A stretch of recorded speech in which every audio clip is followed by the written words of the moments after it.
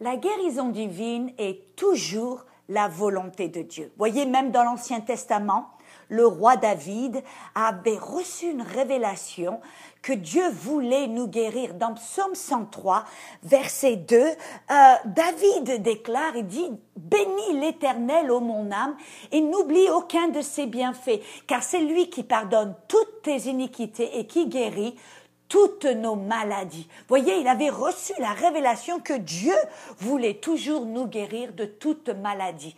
Et bien plus, on voit même dans le Nouveau Testament que le désir de Dieu, ce n'est pas seulement de nous guérir, mais de nous garder en bonne santé. Dans 3 Jean verset 2, l'apôtre Jean déclare, il dit « Bien-aimé, je souhaite que tu prospères à tout égard et que tu sois en bonne santé, comme prospère l'état de ton âme. » Voyez, Dieu veut nous garder en bonne santé. Pourquoi? Parce que la maladie, ce n'est pas son œuvre, mais c'est l'œuvre du diable. Voyez, dans Actes 10, 38, quand Jésus marchait sur la terre, l'apôtre Luc déclare dans Actes 10, 38, il dit que Jésus était oint du Saint-Esprit et de puissance, et qu'il allait de lieu en lieu pour guérir tous ceux qui étaient sous l'empire du diable, car Dieu était avec lui. On voit là que la maladie est l'œuvre du diable et que Jésus allait de lieu en lieu pour défaire l'œuvre du diable, pour guérir tous les malades. Alors, c'était la volonté de Dieu il y a 4000 ans pendant le règne de David. C'était la volonté de Dieu il y a 2000 ans pendant le ministère de Jésus, et c'est toujours la volonté de Dieu aujourd'hui. Mais qu'est-ce qui s'est passé de fil en aiguille? Il y a certaines traditions, certaines fausses doctrines qui ont été amenées dans l'Église et qui empêchent les gens de recevoir la guérison divine. C'est vrai que Jésus l'a déclaré. Si vous regardez avec moi dans Marc 7, dans versets 7 et 9, il avait averti les disciples. Et qu'est-ce qu'il avait dit? Que certaines personnes, même pendant son temps, pendant les pharisiens, les sadducéens, il a dit qu'ils enseignaient comme doctrine des commandements des hommes, qu'ils rejetaient les commandements de Dieu afin de garder certaines traditions. Et vous savez, ces traditions, ces commandements d'hommes, ces enseignements et fausses doctrines, Jésus a dit dans le verset 13 de Marc 7, il a dit que ces traditions et ces fausses doctrines annuleraient ainsi la parole de Dieu et que ces traditions ont été transmises de génération en génération. Et en fin de compte, c'est ce qui s'est passé. Certaines traditions, certains commandements d'hommes, et ces traditions, ces fausses doctrines ont infiltré l'Église, ont été introduites dans l'Église, et c'est ça qui empêche certaines personnes de recevoir la guérison divine. C'est ça qui annule la puissance qui est dans la parole de Dieu. C'est ça qui nous empêche de marcher en bonne santé. Et une de ces traditions, je trouve, qui a été une des traditions les plus puissantes, une des traditions qui a gardé des milliers, des millions de personnes à travers le temps et les a empêchés de recevoir la guérison divine, c'est ce que l'on appelle les Charles de Paul dans la chair. Vous voyez, moi, je voyage à travers le monde et si vous me permettez de faire une petite illustration pour vous montrer un petit peu ce qui se passe. Quand je vais en Inde, il y a ce que l'on appelle des vaches sacrées. Les personnes de l'Inde, les hindous, louent et adorent ces vaches sacrées parce qu'ils les voient comme des dieux et des sources de bénédiction. Mais ces vaches sacrées, moi quand je vais en Inde, je vois d'un grand nombre de personnes qui meurent de faim, qui meurent même dans la rue, qui meurent de faim. Mais vous savez, ce qui est intéressant, c'est qu'il y a partout ces vaches sacrées qui vont à travers les rues, qui marchent dans les rues, partout, même, et ces vaches sacrées, personne ne va les détruire, personne ne va essayer de les tuer, même si ce serait la solution pour que des milliers de personnes ne meurent pas de faim. Il refuse de s'en débarrasser. Il refuse de détruire ces vaches sacrées afin d'amener de la nourriture au peuple. Et vous voyez, ce qui est intéressant, c'est que dans le corps du Christ, le même phénomène se passe.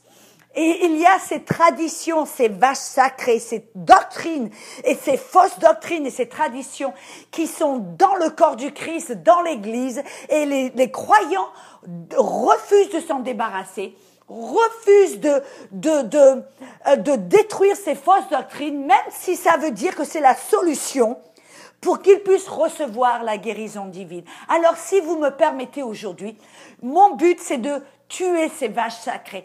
C'est de me débarrasser d'une de ces plus grosses vaches sacrées, qui est cet enseignement sur l'écharde de Paul dans la chair. Qu'est-ce que c'est que cette fausse doctrine?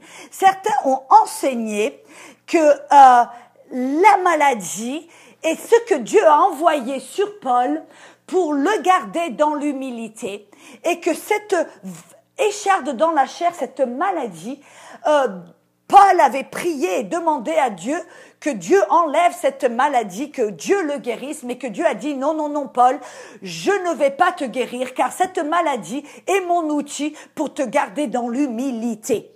Amen. Alors aujourd'hui, si vous me permettez, je voudrais dévoiler et mettre exposer cette fausse doctrine et apprendre à travers la parole et faire un exposé correct de la parole, si vous me permettez, pour découvrir vraiment qu'est-ce que c'est que cette écharpe dans la Paul. Est-ce vraiment une maladie que Dieu a permis dans le corps de Paul pour le garder dans l'humilité? Amen. Si la parole peut être exposée d'une manière correcte, la parole, en fin de compte, peut être exposée d'une manière incorrecte. Et alors, nous allons faire une petite étude et un petit exposé de la parole pour découvrir qu'est-ce que c'est que cette écharde de Paul dans la chair. Amen. Dans 2 Corinthiens, chapitre 12, 2 Corinthiens, chapitre 12, Amen. Nous découvrons un petit peu qu'est-ce que c'est que cette écharde de Paul dans la chair. Amen. 2 Corinthiens, chapitre 12, versets 7 à 10. Et je vais lire de la Louis II. Et pour que je ne sois pas enflé d'orgueil, à cause de l'excellence de ces révélations, il m'a été mis une écharde dans la chair, un ange de Satan pour me souffleter et m'empêcher de m'enorgueillir. Mais 3 fois j'ai prié le Seigneur de l'éloigner de moi, et il m'a dit, Paul, ma grâce te suffit, car ma puissance s'accomplit dans la faiblesse. Je me glorifierai donc bien plus volontiers de mes faiblesses, ainsi que la puissance de Christ repose sur moi. C'est pourquoi je me plais dans les faiblesses, dans les outrages, dans les calamités, dans les persécutions, dans les détresses pour Christ. Car quand je suis faible, c'est alors que je suis fort. Amen. Donc on voit là que Paul a déclaré qu'une écharde dans la chair, un ange de Satan lui a été envoyé pour le souffleter et l'empêcher de s'enorgueillir. Donc, afin de comprendre ce qui se passe ici, je vais poser certaines questions. Amen. C'est une certaine des règles d'interprétation de la Bible, c'est que l'on doit poser certaines questions pour recevoir des réponses, n'est-ce pas? La première question que je vais poser, c'est qui est-ce qui a envoyé cette écharde à Paul? La Bible le dévoile immédiatement. Paul le dit que cette écharde dans la chair, un ange de Satan lui a été envoyé. On voit ici que cette écharde dans la chair est un ange de Satan. La parole ange dans le grec, c'est la parole angélos, qui veut dire un esprit, un ange. Vous savez, dans l'Apocalypse, le livre de l'Apocalypse, nous découvrons en fin de compte que quand le diable s'est élevé contre Dieu et c'est comment on peut dire ça, c'est rebellé contre Dieu, il a emmené avec lui toute une troupe d'anges avec lui qui sont, si vous me permettez, devenus des esprits mauvais, malins, des démons. Alors là, on voit que l'écharde de la chair était un ange, un démon de Satan qui a été envoyé à Paul. Mais alors, pourquoi est-ce que, si cette écharpe vient de Satan, pourquoi est-ce que Satan empêcherait-il, pourquoi aurait-il envoyé cette écharde à Paul? La Bible nous dit là dans 2 Corinthiens 12 verset 7, il dit « Afin que je ne sois pas enflé d'orgueil », c'est ce que la Louis Sedon nous dit, la Darby nous dit « Afin que je ne m'enorgueillisse pas ». La parole ici, enorgueillisse ou enflé d'orgueil, c'est la parole en grec « hyper airo », qui veut dire être élevé, exalté, au-delà, extrêmement au-delà, être exalté, élevé, au-dessus et au-delà. Alors, la question que je veux poser, est-ce que le diable voudrait empêcher Paul d'être exalté au-delà, de tomber dans l'orgueil et de s'enorgueillir? Amen. Le fait est, au contraire, Paul voudrait que Paul s'enorgueillisse, n'est-ce pas?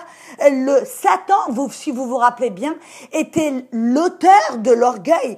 Amen. C'est lui qui était tombé dans l'orgueil au début des temps, et c'est lui qui a été rejeté par le Père, par Dieu. Amen. Et il sait très bien que si quelqu'un tombe dans l'orgueil, c'est ça qui va le faire tomber, c'est ça qui va le faire échouer. Dans Proverbe 16, 18, nous dit que l'arrogance ou l'orgueil précède la ruine. Amen. L'orgueil précède la chute. 1 Timothée 3, 6 nous dit que c'est pour cela que l'on ne doit pas mettre un nouveau converti dans une position d'autorité, de peur qu'il soit enflé d'orgueil et qu'il ne tombe dans la faute du diable. Alléluia. Donc le diable sait très bien que l'orgueil, c'est le précède la chute. Alors, est-ce que ce serait... On pourrait dire que le diable voudrait empêcher Paul de tomber dans l'orgueil, mais tout au contraire, le diable voudrait le faire tomber dans l'orgueil, n'est-ce pas? Et alors, on doit se demander, est-ce que Paul était un être orgueilleux? Écoutez un petit peu et regardez avec moi ce que la parole dit au sujet de Paul. Était-il un être orgueilleux? Dans Éphésiens 3, 8, Paul déclare, il dit à moi, qui suis le moindre de tous les saints, cette grâce a été accordée d'annoncer aux païens les richesses incompréhensibles de Christ.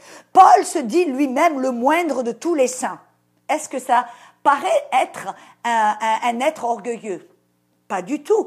Dans 1 Corinthiens 15, 9, il dit « Je suis le moindre des apôtres. Je ne suis pas digne d'être appelé un apôtre parce que j'ai persécuté l'Église de Dieu. » Amen.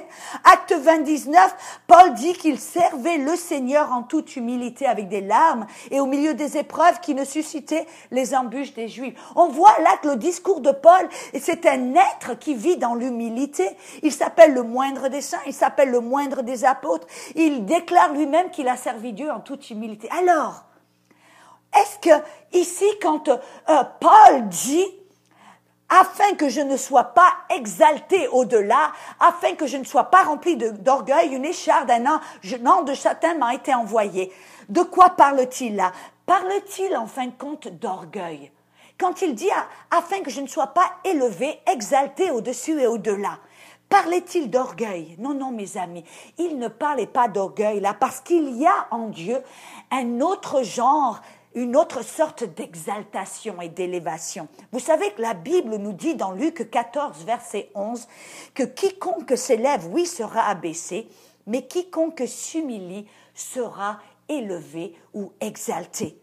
Et la Bible nous dit aussi dans Proverbe 14, 34, que la justice élèvera ou exaltera une nation. Vous voyez, oui, il y a une exaltation négative qui s'appelle l'orgueil, mais il y a aussi une exaltation, une élévation qui vient de Dieu. On voit dans Acte 19, versets 11 et 12, que Dieu, en fin de compte, avait exalté Paul, dans le verset 11, ils disent que Dieu faisait des miracles extraordinaires par les mains de Paul, au point qu'on appliquait sur les malades des linges et des mouchoirs qui avaient touché son corps et les maladies, les quittaient les personnes et les esprits malins sortaient du corps des personnes. On voit ici que Dieu s'est exalté Paul, que Dieu l'élevait et l'exaltait au milieu du peuple par des signes et des miracles et des prodiges.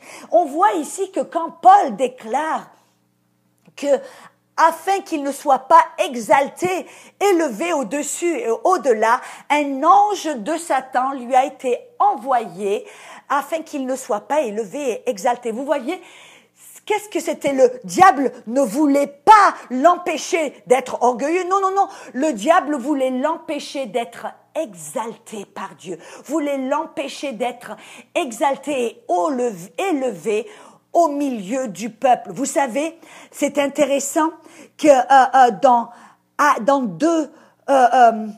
2 Corinthiens 12, verset 7, pourquoi est-ce que le diable voulait l'empêcher d'être exalté, d'être élevé au milieu du peuple, à cause de l'excellence de ses révélations.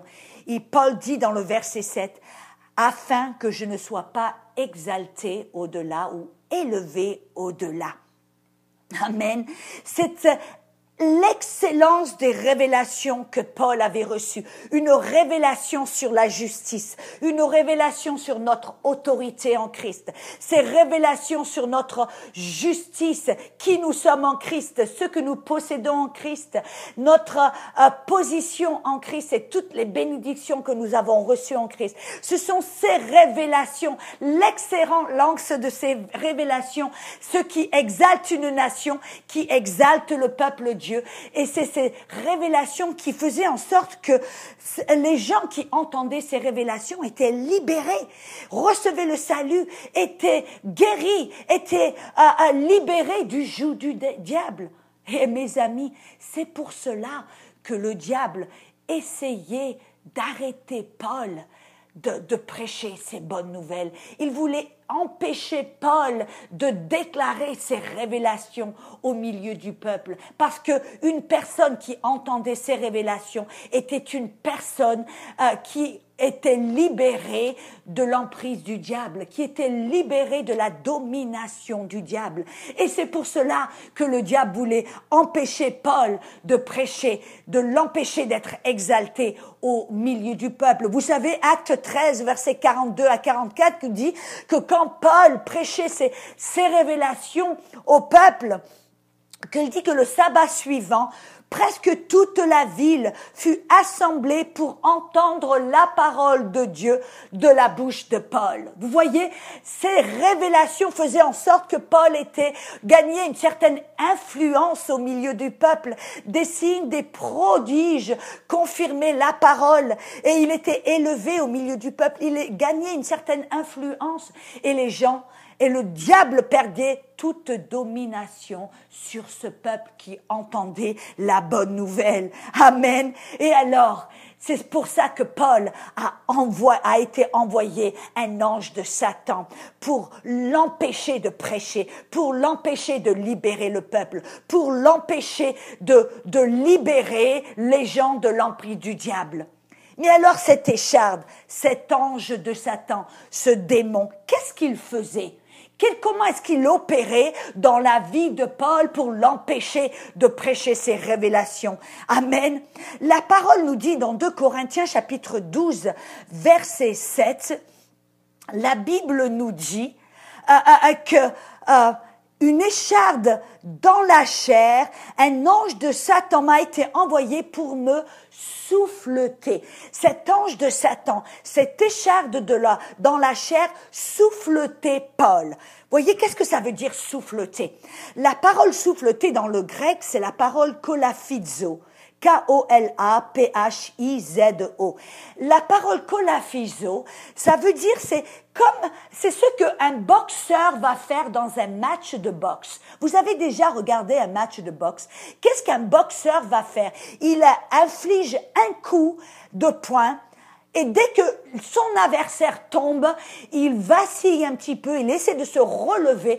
Tout d'un coup, le boxeur, qu'est-ce qu'il fait? Il inflige un coup après un autre, après un autre, après un autre. C'est ça, c'est la parole kolaphizo. C'est souffleter, c'est infliger un coup de poing après un autre afin de le faire tomber, de le mettre KO pour l'empêcher qu'il se relève. C'est ça la parole kolaphizo. C'est ça que l'écharde dans la chair faisait. Ces démons de Satan. Il infligeait un coup de poing, ou si vous me permettez, il infligeait un soufflet après un autre, après un autre, après un autre, pour l'empêcher de se relever, pour l'empêcher de prêcher l'excellence de ses révélations. Amen. Pour le garder KO et l'empêcher de se relever.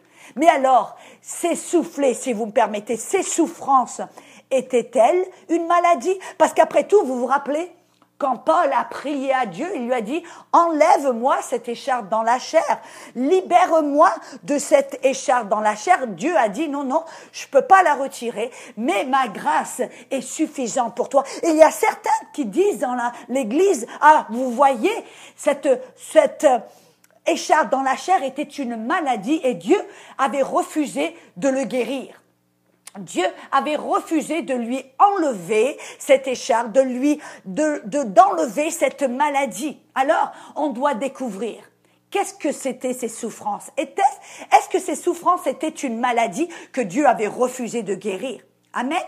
La parole dans 2 Corinthiens chapitre 12 encore, versets 9 à 10, Paul dit, Dieu m'a dit, ma grâce te suffit, car ma puissance s'accomplisse dans les faiblesses. Je me glorifierai donc très volontiers plutôt dans mes faiblesses afin que la puissance du Christ demeure sur moi. C'est pourquoi je prends plaisir dans mes faiblesses. On voit ça, c'est la Louis II. Mais c'est intéressant dans la Darby, la version Darby, la parole ici dit que ma puissance s'accomplit dans l'infirmité. Je me glorifierai donc très volontiers plutôt dans mes infirmités, afin que la puissance du Christ demeure sur moi. Et c'est pourquoi je prends plaisir dans les infirmités. Alors, certains disent, voyez, c'est les infirmités, c'est la maladie. Paul dit, je me réjouis dans la maladie, car c'est là que la grâce se manifeste, c'est là que Dieu est puissant en moi. Donc, je vais garder cette maladie. Dieu ne veut pas me guérir, je vais garder cette maladie, me réjouir dans la maladie. Et c'est pour ça qu'aujourd'hui, il y a des milliers de personnes qui sont sous l'emprise du diable, qui sont malades et qui ne résistent pas à la maladie, qui marchent dans la maladie et qui tolèrent la maladie parce qu'ils se disent, après tout, si Paul était malade, l'apôtre Paul était malade et que Dieu a refusé de le guérir, alors peut-être que Dieu m'a envoyé cette maladie et refuse de me guérir parce qu'après tout, c'est peut-être sa volonté pour moi. Alors, on doit découvrir cette faiblesse. Est-ce que c'était une maladie, une infirmité? Qu'est-ce que c'est le mot infirmité? Le mot infirmité dans le grec, c'est la parole asthénéia. Asthénéia qui se traduit dans la Louis II, faiblesse, dans la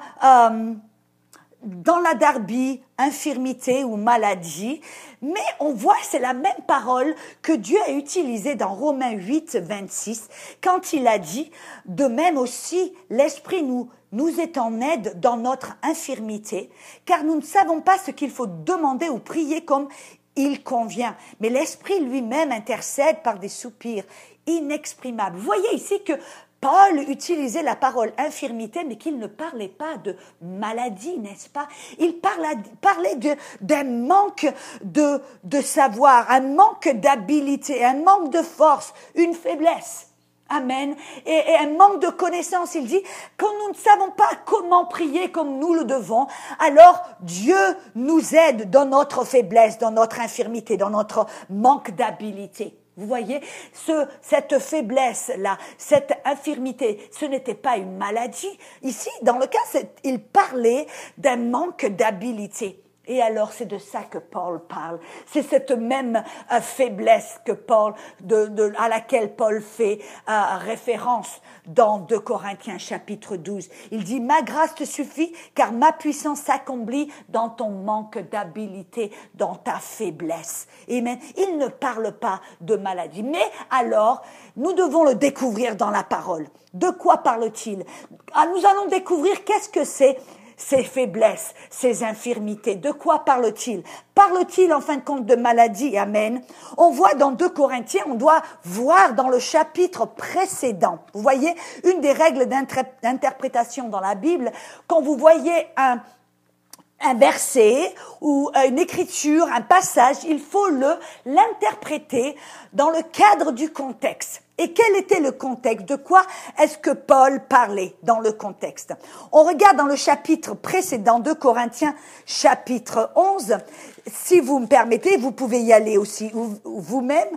Ouvrez votre Bible, 2 Corinthiens, chapitre 11, du verset 23 au verset 33. Paul parle de toutes ses souffrances. Nous allons découvrir s'il fait référence quelque part d'une maladie à laquelle il souffre. Quelles étaient ses souffrances? Dans le verset 23, il dit, il pose une question en parlant de certaines autres personnes. Il dit, sont-ils ministres de Christ? Je parle en homme qui extravage. Je le suis plus encore. Et voici la preuve de son ministère. Amen. Il dit, par les travaux, bien plus. Par les coups, bien plus. Par les emprisonnements, plus. Souvent en danger de mort. 5 fois j'ai reçu des Juifs.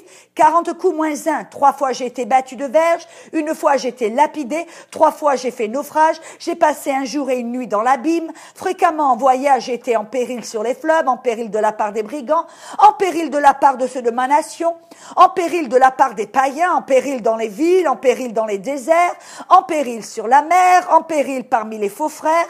J'ai été dans le travail et dans la peine exposé à de nombreuses veilles, à la faim et à la soif, à des jeûnes multipliés, au froid, à la nudité. Et sans parler d'autre chose, je suis assiégé chaque jour par les soucis que me donnent toutes les églises. Qui est faible, que je ne sois faible. Qui vient à tomber, que je ne brûle. S'il faut se glorifier, c'est de ma faiblesse que je me glorifierai. Dieu qui est le Père du Seigneur Jésus-Christ et qui est béni éternellement, c'est que je ne mens point. À Damas, le gouverneur du roi Arétas fait garder la ville des Damascéniens pour se saisir de moi. Mais on me fit descendre par une fenêtre, dans une corbeille, le long de la muraille, et j'échappai de leurs mains. Écoutez-moi bien là, de quoi est-ce qu'il parle? Vous avez entendu, j'ai pris le temps de lire tout ce passage. Y a-t-il quelque part où Paul dit « je souffrais d'une maladie » ? De quoi parlait-il? Non, il parlait, vous voyez, de toutes les souffrances qu'il a souffert. Il a parlé de la lapidation, de la prison, il a été mis en prison et en prison il a eu faim, il a eu soif, il a été en danger, il a été reçu des verges et coups de verge. Et on voit que toutes les souffrances qu'il a souffert étaient les persécutions, les souffrances en prison, les dangers à laquelle il a souffert à travers ses voyages, à travers son ministère. Nulle part dans ce passage, quand Paul fait référence et donne une liste détaillée de ses souffrances, fait-il référence une seule fois à la maladie. On voit aussi dans 2 Timothée, dans Timothée chapitre 3, dans le verset 10 à 12, on voit Paul, il déclare, il dit, « Pour toi, tu as suivi de près mon enseignement, ma conduite, mes résolutions, ma foi, ma douceur, ma charité, ma constance, mes persécutions, mes souffrances. À quelle souffrance n'ai-je pas été exposé à Antioche, à Icône, à Lystre? Quelle persécution n'ai-je pas supportée? Et le Seigneur m'a délivré de toutes. Or, tous ceux qui veulent vivre pieusement en Jésus-Christ seront persécutés. » On voit là que Paul nous amène un petit détail supplémentaire. Il parle de toutes les souffrances qu'il souffre et il fait référence aux persécutions qu'il a souffert à Antioche, à Icône, à Lystre, en Asie. Alors, on va découvrir ce passage. Ça se trouve dans le livre des Actes. En Actes, l'apôtre Luc, qui était un compagnon de Paul, qui voyageait avec lui, a donné un compte-rendu de ces souffrances qui se sont passées à Antioche, à Lystre et à Icône. Allez avec moi dans le livre des Actes.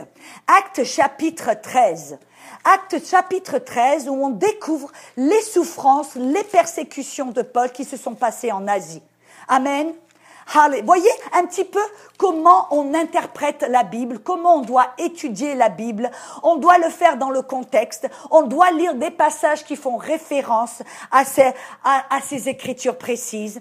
Et on découvre ici les souffrances de Paul à travers les yeux ou le compte-rendu de Luc dans Actes chapitre 13, versets 49 à 50 du chapitre 13. Luc nous dit que la parole du Seigneur se répandait dans tout le pays. Mais les Juifs excitèrent les femmes dévotées de distinction et les principaux de la ville. Ils provoquèrent une persécution contre Paul et Barnabas et ils les chassèrent de leur territoire. Paul et Barnabas secouèrent contre eux la poussière de leurs pieds et ils allèrent à Icône, tandis que les disciples étaient remplis de joie et du Saint-Esprit. On voit là que Paul et Barnabas étaient à Antioche. La parole se répandait. Paul prêchait l'évangile. Mais qu'est-ce qui s'est passé? Tout d'un coup, il y a tout un groupe de Juifs qui ont incité de la persécution contre Paul pour le chasser de la ville. Et donc, qu'est-ce qu'ils ont fait? Ils sont allés à Icône. Et qu'est-ce qui s'est passé à Icône? On voit ça dans le verset 1 à 5. À Icône, Paul et Barnabas entrèrent ensemble dans la synagogue des Juifs. Et ils parlèrent de telle manière qu'une grande multitude de Juifs et de Grecs crurent. Mais ceux des Juifs qui ne crurent point excitèrent et aigrirent les esprits des païens contre les frères. Intéressant. Ils restèrent cependant assez longtemps à Icône, parlant avec assurance, appuyés sur le Seigneur qui rendait témoignage à la parole de sa grâce. Dieu, voyez, rendait témoignage par des signes et des prodiges, n'est-ce pas? Et il permettait qu'il se fît par leurs mains des prodiges et des miracles. La population de la ville se divisa. Les uns étaient pour les Juifs, les autres pour les apôtres. Et comme les païens et les Juifs, de concert avec leurs chefs, se mettaient en mouvement pour les outrager et les lapider. Paul et Barnabas, en ayant eu connaissance, se réfugièrent dans les villes de Lycaonie à Lystre. Qu'est-ce qui s'est passé? Et à Derbé, dans la contrée d'alentour. Qu'est-ce qui s'est passé? Vous voyez, ils étaient à Antioche, prêchaient l'évangile, les gens étaient sauvés, croyaient à l'évangile, mais il y a un groupe de Juifs qui incitait des persécutions et qui les ont chassés de la vie. Alors ils arrivent maintenant à Icône, ils prêchent le même évangile, des signes et des prodiges confirment la parole. Paul et Barnabé reçoivent une influence parmi le peuple, de sorte que tout un groupe de personnes reçoivent l'évangile, mais il y a encore un groupe de Juifs qui incitent la persécution et qui essayent de le lapider. Alors qu'est-ce qui se passe? Paul et Barnabas s'en vont de Icône et ils vont maintenant à Lystre. Et là, qu'est-ce qui se passe à Lystre? De la même manière, et ils prêchent l'évangile, amen. Tout un groupe reçoivent l'évangile, reçoivent le Seigneur, des signes, des prodiges. Et alors, qu'est-ce qui se passe? Verset 19, regardez avec moi. Maintenant, on voit qu'ils sont à Lystre. Mais verset 19 du même chapitre dit alors, survinrent d'Antioche et d'Icône, des Juifs qui gagnèrent la foule et qui, après avoir lapidé Paul, le traînèrent hors de la ville, pensant qu'il était mort. Est-ce que vous voyez là un schéma? Est-ce que vous voyez qu'est-ce qui s'était passé à Antioche, à Icône, à Lystre et en Asie? Partout où Paul prêchait l'évangile, les gens étaient sauvés, guéris, l'évangile se répandait dans toute l'Asie, mais il y avait un groupe de Juifs qui incitaient, qui allaient de ville en ville, qui le persécutaient, qui incitaient les foules à le lapider, de même en sorte qu'ils l'ont lapidé et ils ont cru qu'il était mort, ils l'ont pris, ils l'ont jeté hors de la ville. C'était de la coutume, quand quelqu'un était mort, ils le jetaient hors de la ville pour que les chiennes viennent le dévorer. Et alors, on voit ici, qu'est-ce qui s'est passé? Que tout ce groupe de juifs aller de ville en ville pour inciter la persécution et persécuter Paul. Pourquoi? Parce que cet ange de Satan, cette écharde dans la chair, essayait de l'empêcher de prêcher cette bonne nouvelle, de prêcher l'évangile et d'avoir cette influence parmi le peuple. Mais alors, qui vraiment était derrière ce groupe de Juifs? Qui vraiment a motivé et influencé la foule? Vous vous rappelez? 2 Corinthiens 12, 7, il dit, il m'a été mis une écharpe dans la chair, un ange de Satan, ou un démon de Satan. Qu'est-ce que c'est qui était derrière la foule? Qui influençait et qui motivait ce groupe de Juifs et la foule à faire ce qu'il faisait, à lapider Paul? C'était ce démon. Voyez, cet esprit mauvais qui allait et influençait ce groupe de Juifs, qui influençait la foule. Amen. C'est ce que le diable fait. Voyez, il travaille, il fait ses œuvres à travers certaines personnes qui vont être sous son influence. Amen. Et alors, on voit et on découvre, vous vous rappelez que Paul était un pharisien des pharisiens, vous voyez, et en tant que pharisien des pharisiens, avant, quand il était appelé Saul, avant d'être venu vers le Seigneur et être devenu l'apôtre Paul, il était un pharisien qui connaissait la parole, les 5 premiers livres de l'Ancien Testament par cœur. Il pouvait le réciter par cœur. Et alors, qu'est-ce qui s'est passé quand Paul, dans 2 Corinthiens chapitre 12, a fait référence à cette écharde dans la chair? Il connaissait, il savait exactement de quoi il parlait. Il a utilisé cette parole écharde parce qu'il savait qu'un juif, il savait qu'un homme pieux qui connaissait la parole de Dieu saurait exactement de quoi il parlait, de quoi il faisait référence. Vous voyez, dans la Bible, j'ai fait un petit peu une petite étude pour découvrir s'il y avait des autres passages qui parlaient d'une écharde. Et vous savez qu'il y a simplement 3 autres endroits dans toute la Bible qui fait référence à une écharde ou une épine. Ça se trouve dans l'Ancien Testament, dans le livre des Nombres, chapitre 33, verset 55, ou dans Josué 23, versets 12 et 13, ou dans le livre de Juges, chapitre 2, verset 3. Vous pouvez y aller vous-même et vérifier que je ne raconte pas des histoires. Amen.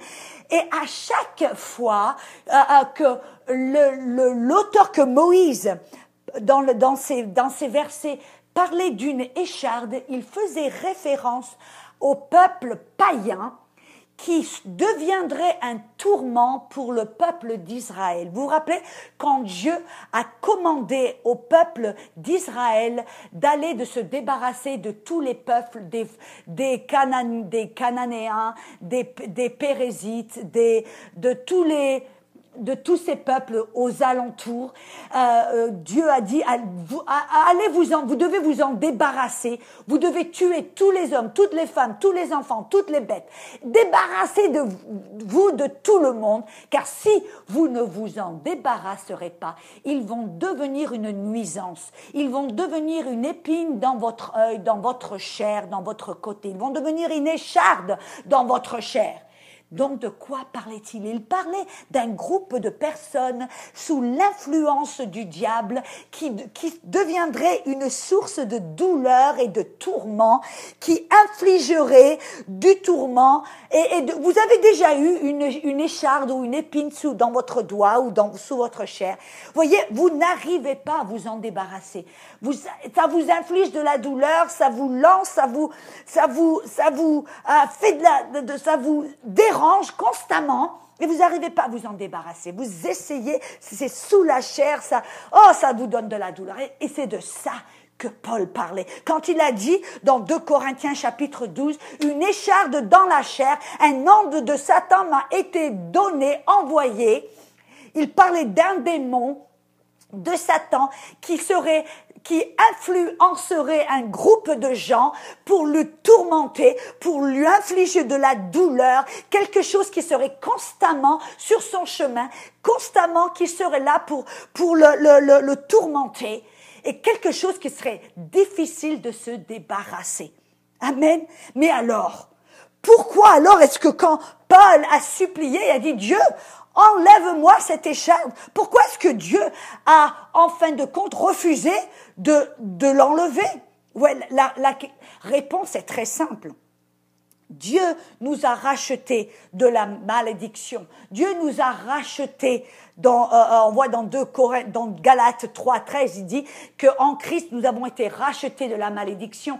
Et la maladie, ça en fait partie. Nous avons été rachetés de la maladie par les meurtrissures de Jésus. Vous avez été guéris sur la croix. Amen. Nous avons été rachetés de toutes les œuvres du diable, mais nous n'avons pas été rachetés de la persécution. Vous vous rappelez, j'avais lu ce verset dans 2 Timothée 3, verset 12, nous dit que si quelqu'un veut vivre d'une manière pieuse, ils vont souffrir de la persécution. Vous voyez, nous n'avons pas été rachetés de la persécution, même ça fait partie de notre territoire, si vous me permettez de le dire de cette manière. Dans Marc 10, verset 13, Jésus nous a fait une bonne promesse. Il nous a dit que nous allons recevoir au centuple, présentement dans ce siècle-ci, des maisons, des frères, des sœurs, des mères, des enfants et des terres, avec des persécutions. Vous voyez?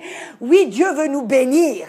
Dieu nous a bénis avec toutes sortes de bénédictions en Jésus-Christ, mais tout ça, ça vient aussi avec les persécutions, car le diable ne veut pas ne veut pas qu'on marche dans les bénédictions. Il ne veut pas que l'on marche dans la victoire. Il ne veut pas que l'on marche en bonne santé et reçoive la guérison. Alors, alléluia, un de ces outils, c'est la persécution. Amen. Et on voit en fin de compte que Dieu ne nous a pas racheté de la persécution, mais qu'en fin de compte, et vous savez pourquoi est-ce que Dieu ne va pas enlever ces persécutions, on ne va pas empêcher ces persécutions, on ne va pas, nous débarrasser ou nous arrêter ces persécutions, parce que Dieu, en fin de compte, aime aussi le persécuteur. Vous vous rappelez Paul ? Lui-même était un persécuteur et il a été témoin quand Étienne a été lapidé, qu'il a vu la gloire de Dieu et que Étienne a dit Dieu pardonne-les car ils ne savent pas ce qu'ils font, et qu'à ce moment-là il a vu le Fils de Dieu debout à la droite du Père et à ce moment-là la gloire de Dieu est venue sur Étienne et que Étienne a été enlevé et mort à ce moment-là, enlevé. Amen, dans la présence de Dieu. Et Paul était là, présent. Il a vu, il était celui qui tenait les habits des persécuteurs. Il a été témoin et il a vu la gloire de Dieu sur Étienne. Et je suis persuadée, c'est ce qui a poursuivi Paul. Et c'est il avait cette image gravée dans sa tête. Et le jour où il était sur la route, qu'il est tombé du cheval et qu'il a entendu Jésus lui dit, pourquoi me persécutes-tu? Paul, pourquoi me persécutes-tu? Il a dit, qui es-tu? Je suis Jésus de Nazareth, qui que tu persécutes. Amen. À ce moment-là, Paul est rentré en contact avec Jésus. C'est lui, vous voyez, ce moment où Étienne a été persécuté a été un témoignage pour Paul, a été un moment où Paul, à travers cette persécution, il a vu la gloire de Dieu. Et vous savez, la Bible nous dit dans Luc 21, versets 12 et 13, il dit qu'avant toutes ces choses, ils mettront les mains sur vous, ils vous persécuteront, vous livreront aux synagogues, vous mettant en prison, et vous serez menés devant les rois et les gouverneurs à cause de mon nom. Et cela se tournera pour vous en témoignage. Voyez, quand on est persécuté, si on réagit comme Jésus réagit, comme Étienne a réagi, comme Paul réagit, amen, ça devient un moyen, un témoignage, ça peut tourner en témoignage pour la gloire de Dieu, afin que l'homme qui vous persécute puisse voir l'amour de Dieu, puisse voir la bonté de Dieu et la gloire de Dieu à travers vous. C'était une opportunité pour témoigner, amen. Alors, quelle est la solution? Pourquoi est-ce que Dieu a dit à Paul, Paul, ma grâce te suffira? Pourquoi? Parce que c'est la grâce de Dieu, son habilité, sa capacité, son habilité divine qui nous permet de surmonter tous les problèmes, qui nous permet d'aller à travers toutes sortes de persécutions. Amen. Qui nous donne l'habilité d'aimer le persécuteur, de pardonner le persécuteur et de montrer l'amour de Dieu. Amen. C'est la grâce qui nous permet de surmonter et d'aller au travers de toutes sortes d'attaques du diable. On voit que dans Actes 14, verset 19, vous vous rappelez, on l'a lu, que le peuple juif avait incité la persécution contre Paul de sorte qu'ils l'ont lapidé et laissé pour mort. Ils l'ont jeté hors de la ville. Ça voulait dire que oui, Paul est mort, maintenant les chiens vont le dévorer. Mais vous savez ce que les disciples ont fait? Ils ont entouré Paul, ils se sont mis autour de lui et tout d'un coup, qu'est-ce qui s'est passé? La puissance de Dieu a été relâchée, la puissance de Dieu a permis que Paul s'est relevé. Et qu'est-ce qui s'est passé? Il s'est relevé, il est reparti vers la ville pour prêcher. Oh là là, on voit là la grâce qui était suffisante, la grâce qui a permis à Paul de traverser et de surmonter cette persécution et la mort. Et amen. Dans 2 Timothée, amen, 2 Timothée 4, verset, regardez avec moi, 2 Timothée chapitre 4, versets 14 à 18, c'est ce que Paul affirme, il dit, « Oui, Alexandre le forgeron m'a fait beaucoup de mal, le Seigneur lui rendra selon les œuvres, mais garde-toi aussi de lui, car il s'est fortement opposé à nos paroles. Dans ma première défense, personne ne m'a assisté, mais tous m'ont abandonné. Que cela ne leur soit point imputé. » Vous voyez, la grâce de Dieu a permis que Paul pardonne ces personnes. Amen. Et n'impute pas leur offense. C'est le Seigneur qui m'a assisté et qui m'a fortifié afin que la prédication fût accomplie par moi et que tous les païens l'entendissent. Et j'ai été délivré de la gueule du lion. Le Seigneur me délivrera de toute œuvre mauvaise et il me sauvera pour me faire entrer dans son royaume céleste. On voit ici que oui, la grâce de Dieu était suffisante sur Paul et au travers de Paul, qui lui ont permis, oui, il a été persécuté, mais il a été délivré, il a été délivré de la gueule de lion. Il a surmonté la mort, il a surmonté toutes sortes de persécutions. Vous savez, on a lu dans 2 Corinthiens chapitre 11, toutes les persécutions qu'il a subies. Il a reçu des coups de verge. Vous savez ce qu'il faisait? Il lui liait le torseau et il faisait en sorte que ses jambes étaient suspendues en l'air et il prenait des verges de métal pour lui briser tous les os de ses pieds et de ses jambes. Et quand toutes ces os étaient brisés, alors il le refaisait tomber. Vous savez ce que Paul faisait? La grâce de Dieu était suffisante. La puissance de Dieu était en action. Parce que quand il était faible, alors là, la puissance de Dieu était en action en lui et à travers lui. Il se relevait et qu'est-ce qu'il faisait? Il repartait marcher en ville. Amen. Et on voit que la puissance de Dieu qui était suffisante en Paul pour lui permettre, même si il lui avait brisé les os des jambes, de se relever et de repartir en marchant. C'est ça, là, on voyait dans le livre des Actes, il allait partout et qu'il marchait partout où il allait.